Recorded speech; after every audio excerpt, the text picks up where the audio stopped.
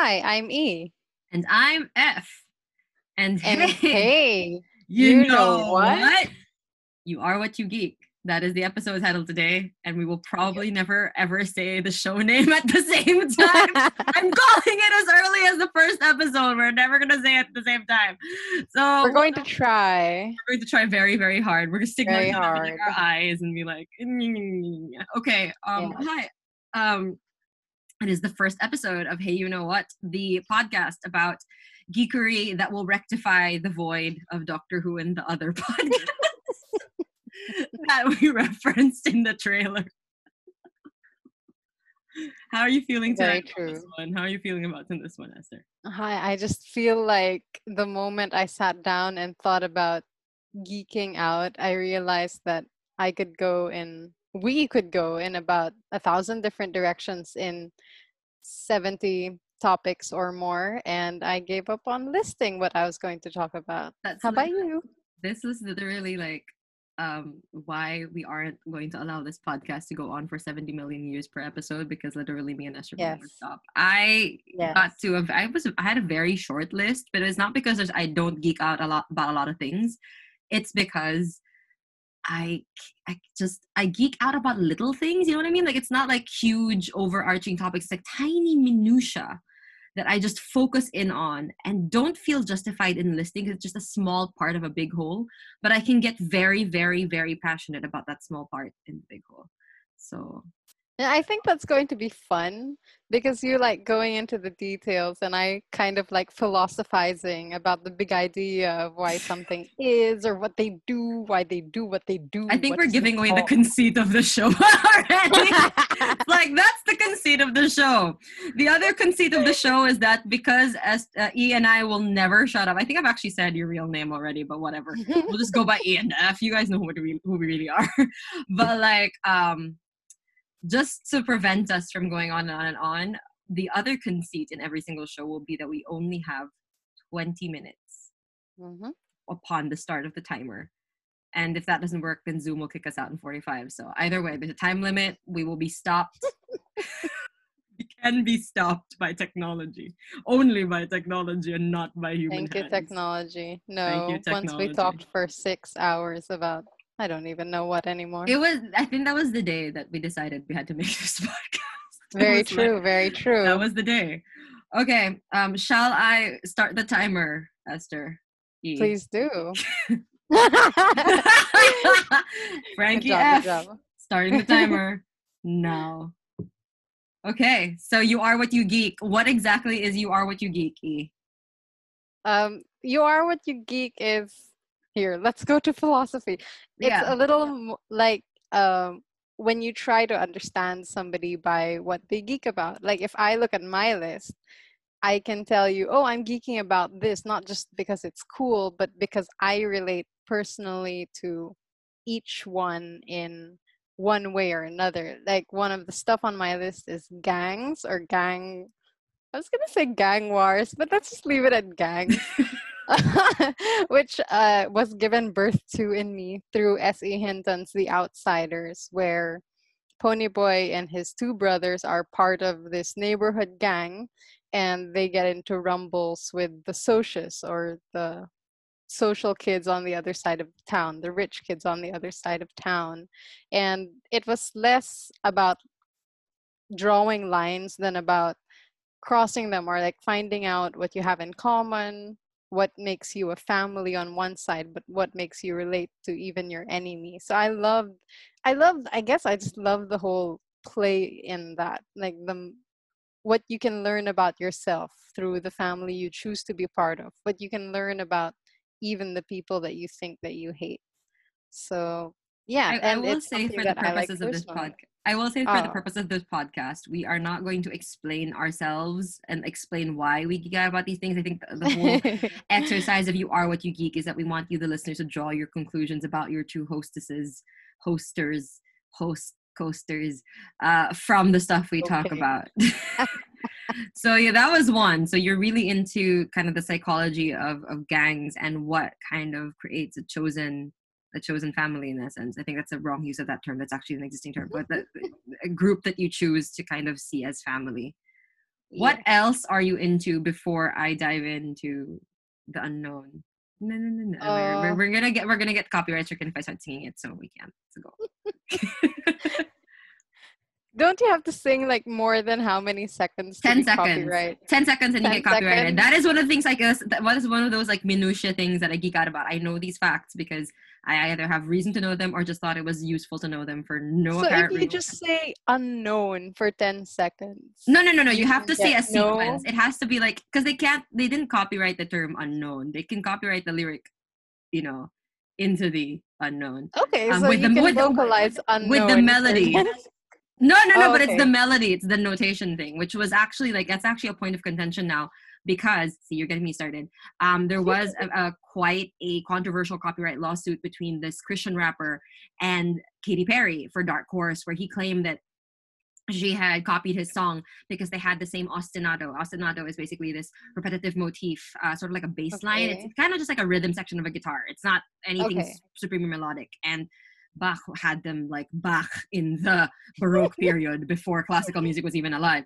But basically, the court sided in his favor, said that Katy Perry infringed on it, and music YouTube lost its mind and was like, "This is crazy," and yeah. So point is, let's not risk it.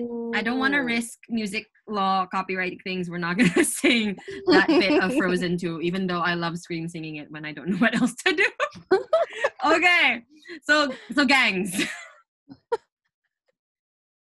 gangs. Yes, what else? What else can I geek about? Oh goodness.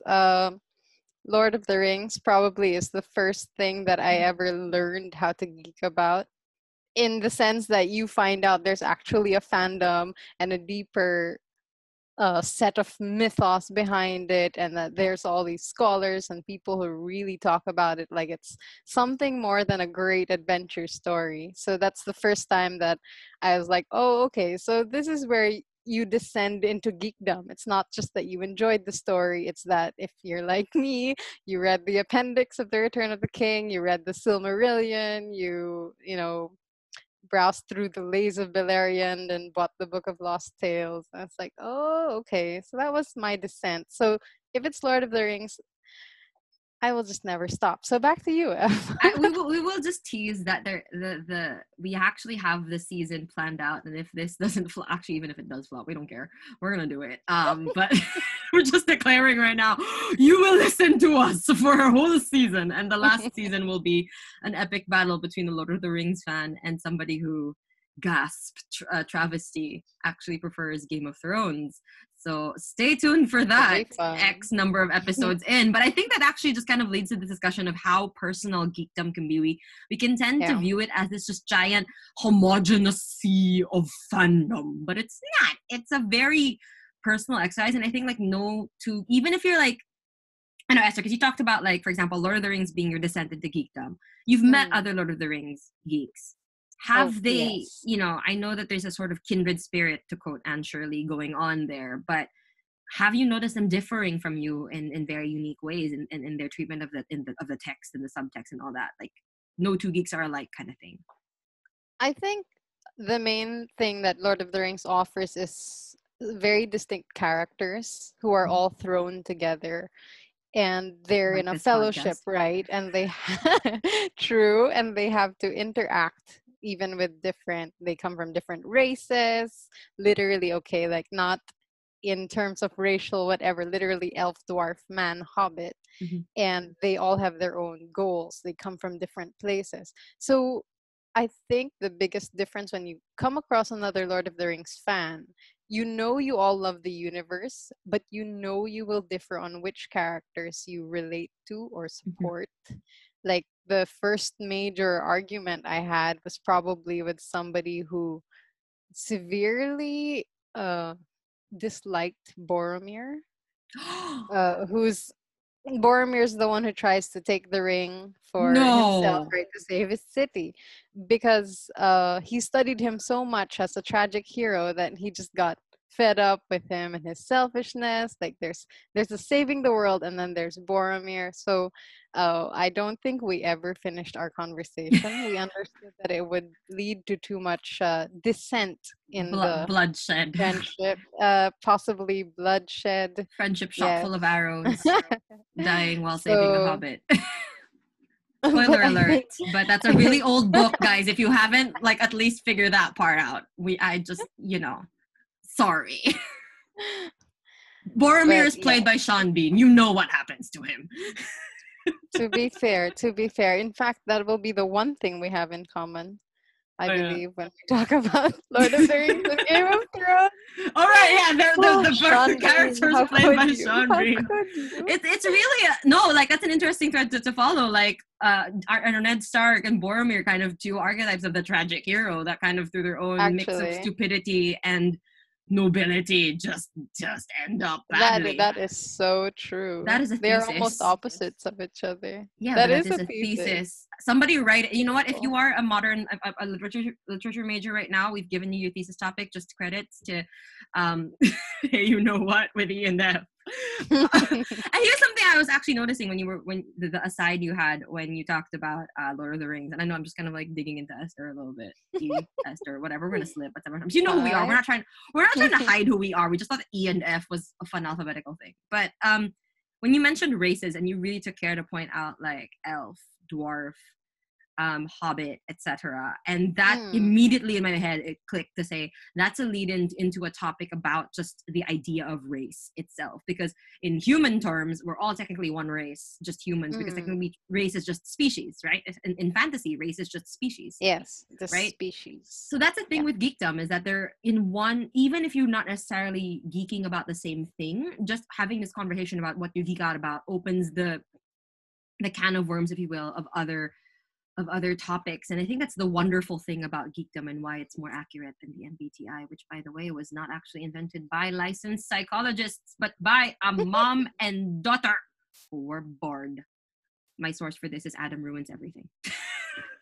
It's a YouTube series. It's really good. It's basically this guy who ruins everything. Like, he ruins everything. Like, basically just with facts. Like, this dispels a lot of like modern myths, including one of them was really the viability of psychological testing. The only one that's actually considered psychologically viable is the Big Five, which is openness, conscientiousness, empathy. I forgot what A is, and N is neuroticism. I remember. Oh no, E is extroversion. I'm sorry. C is something I forgot. Agreeable. A is agreeableness, and then I just remember N is neuroticism because I always score high on that. Okay, I have no idea what you're talking about. This is literally what it's like. You should have two geeks in the room, and it's like, but are you interested to find out what I was talking about? Yes, I am interested. That is the whole point of geekdom. It's just getting, I think you are what you geek is more of bypassing. It's not really bypassing awkward small talk, because I think like we always start, one of the types of small talk we have really is geekdom. Like, we ask, what shows are you into, right? Or what music are you into? But it's kind of just getting deeper small talk, medium talk. What would you call that? What else do you geek about? We have 9 minutes left. 9 minutes? Why are you asking just me? You take the other 9 minutes. I've been talking about. Then I'll interview you. Fine. Okay. So Esther E, whatever. We're just gonna refer to an alternate as that. Like, E is super into like history in like a broad strokes thing. So she really loves like political history. In fact, she studied political Chinese in university. I'm just gonna leave it at that. There's just a semblance of like anonymity. I didn't name the course. But I'm into social history, which is more of the history of, and I actually copied a description from Wikipedia, which is an interaction of different groups in society versus political and state movements. It's a paraphrase. Specifically, this means like the history of people as reflected by the stuff the common man did versus like the big grand things of like the kings and the princes and the governments. For me specifically, in terms of minutia, I'm super interested in makeup and cosmetics history, which is a nod to my current the career that I have that pays the bills, and then fashion, and then homes. Like, I love looking at people through the lens of the stuff that they had and what that says about them as people, because I feel like because I'm into marketing, okay, so I work as a marketer. That's like super broad thing anyway.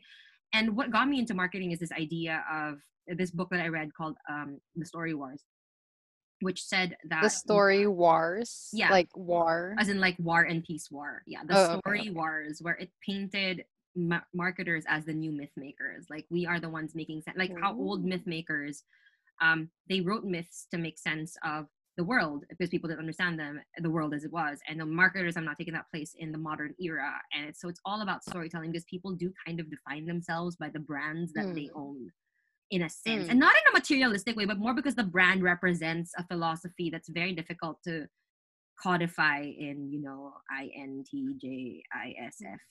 I don't Kind have of anything. like you are what you cake. Yeah, You are kind of like you are what you well, you cake. are what you cake. You are what you cake. It is also true. What is your favorite type of Because cake? if you choose my mom's chocolate cake, but if you choose brands for philosophy and in a sense sometimes what they stand for or how they relate to you, it's almost the same as when you fall into a geekdom. It's like when you talk to people about Doctor Who. See, if Another you talk to people reference. about Doctor Who, This is a uh, shared geek we have. Yes. you kind of you like I said about in sort of the same way that Lord of the Rings has so many characters, you expect people to have different emotions about different characters. In Doctor Who, you have an alien with 900 years experience saving the Earths, multiple universes over and over again, and still finding it in himself to be compassionate for the unnoticed people, for the oppressed, or for the people Mm-hmm. who don't have any other person who can help them, and he Mm-hmm. still sees them and goes to them. So it's like when someone like Doctor Who, I I am just saying, I personally automatically assume that they relate in a way that's they have, but they it's so hard to say. They have that It's like, philosophy. They have that shared yeah, philosophy of caring for in a way it's humanity, like right? they understand what's going through, or they understand how hard it is, and they still appreciate that kind of, and they try sometimes see the world through his. So I tend to expect people who like Doctor Who to also somewhat agree with that philosophy. Like you see someone with your same, and you're like, yes, because they take care of the environment, or they treat their workers properly, or pay them fairly, or whatever, something like that. I think that's a Just cool get us thing into to trouble. highlight because a lot of people tend to view geekdom as toxic, and there have been like, and we're not going to get into it in this episode obviously because we're going to run out of time if we do. But a lot of people kind of have looked at geekdom as very toxic and negative, and there is of course this like stereotype of the toxic geek, the gatekeeper, etc., which we'll Mm, get into in another episode. But in essence, while every fandom has its toxicity, you have to remember at the heart of every fandom or every geekdom is kind of this positive philosophy. Like again with Doctor Who, which is the shared fandom me and E are into. And I'm mm. just like dropping name bombs all over the place, but like me and E are into this. Is really because for me, I actually genuinely gravitated towards the Whovian fandom because of that, because of exactly what Esther described as it representing. It's this idea of every single person is important, and my 1,000. Hey, he's actually older than 900 now. He's like 1,000 plus plus plus, like whatever Okay. doctor we're on, right? Or they're there. Like she's a girl now. Um, they will use that. They never met Okay. anybody who isn't important, and that is something that I feel resonates with me also, which is again why I like social history, because nobody is unimportant. And what I like about social historians is that they do tend to try to track history not through the lens of the most powerful, but through the lens of like the housekeepers and the serfs and the people whose stories Mm. aren't written down in these annals, in these giant illuminated manuscripts. Through the belongings they left behind, we get an idea of the lives they led and a truer picture, I guess, of humanity in that respect. They just linked Doctor Who to social history. Yes, I did. It's another thesis topic. All of y'all looking for thesis topics. School has just started, so this is good timing. Is social history for you also related to differences between classes? I think for me, I haven't been able to get that far because the stuff I'm gravitating towards is homes, which is fashion, which is, Mm. homes, fashion, and beauty are kind of very solidly middle class. So we don't get, unfortunately, because very few articles of these things survive, usually because they were lower quality. We don't get into Mm. the lives of the very, very poor. But thankfully, like for example, for Western, also we have like a bias. It's mostly going to be Western history. For Western history, at least, there's a lot of records of at least the housekeeping class, the servant class, which also is a nice class dynamic study. Like in staircases, for example, you're able to track sort of how these people perceived the value of human life through how precarious the servant staircase was versus the grand staircase of a house, which was actually used as a status symbol. And then you have the servant staircase where literally you could die walking up down those stairs. It's crazy. So ergonomics thrown out the window. And it kind of highlights this sort of disparity under the glamour, which is what I like about these things. Like they do talk about ugly truths as reflected in beautiful things. And I'm not super deep into this yet, but it's something I'm fascinated by. It's kind of like Downton. 2 minutes. It's kind of like Downton Abbey, though, isn't it? The authors, when the writers, when they wrote it, they didn't just want, this is the ups and downs of a great family. It was the ups and downs of a household, and this is how they get through it together. Everyone below the stairs to the attic to the grand family themselves. And I think you just kind of it's very reflective of humanity in the sense that one action doesn't just affect the upper class. Like actions that affect Downton Abbey is a good example. You'd see events that affecting the upper classes that also do have impact on the lives of the downstairs people, quote unquote, or downstairs, I don't know what the term actually is, but the servant class, right? So that's what I like about social history, is it's really this idea of interconnectivity, back to the Doctor Who idea of nobody's ever unimportant because everything you have has an impact, right? And that's why we geek. That's why you are what you geek. Are we out of time yet? No, I just into World War One. We are running out of time, but it's okay. We're gonna break the rules slightly, and just I guess from what we've discussed, like summary statements, lol, just so it's kind of neat and there's an illusion of neatness. Summary statements. Based on what we've discussed, how would you say, like, why would you say you are what you geek? Based on like everything we just learned about right now, which is just the tip of the iceberg, guys. I think I'd say we are what we geek because I think just looking at the way we go back and forth is we can talk about the same subject, but we're framing it from different lenses.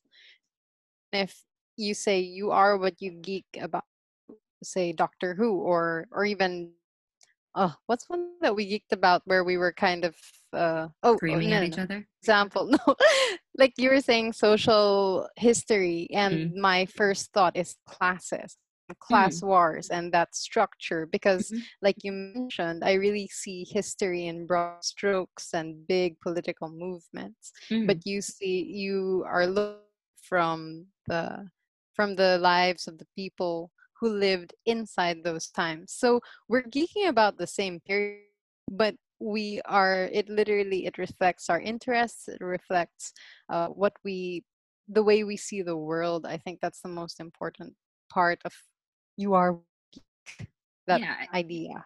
I think it just reveals a lot about like what you geek about. And it's not just like, I don't think you have to take what you geek as the banner title. Like if I just said I geek about social history, it doesn't really say much about me, but ask the person why, how, what. And when you have them just on a raveling thread, that conversation without really revealing anything personal about them, just kind of tells you who they are. And that's the really cool thing about geekdom and just having a lot of things to talk about.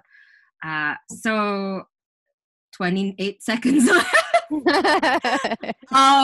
Any final words for this episode, E? Well, I look forward to the episode, actually. Do you want to give them a preview of that?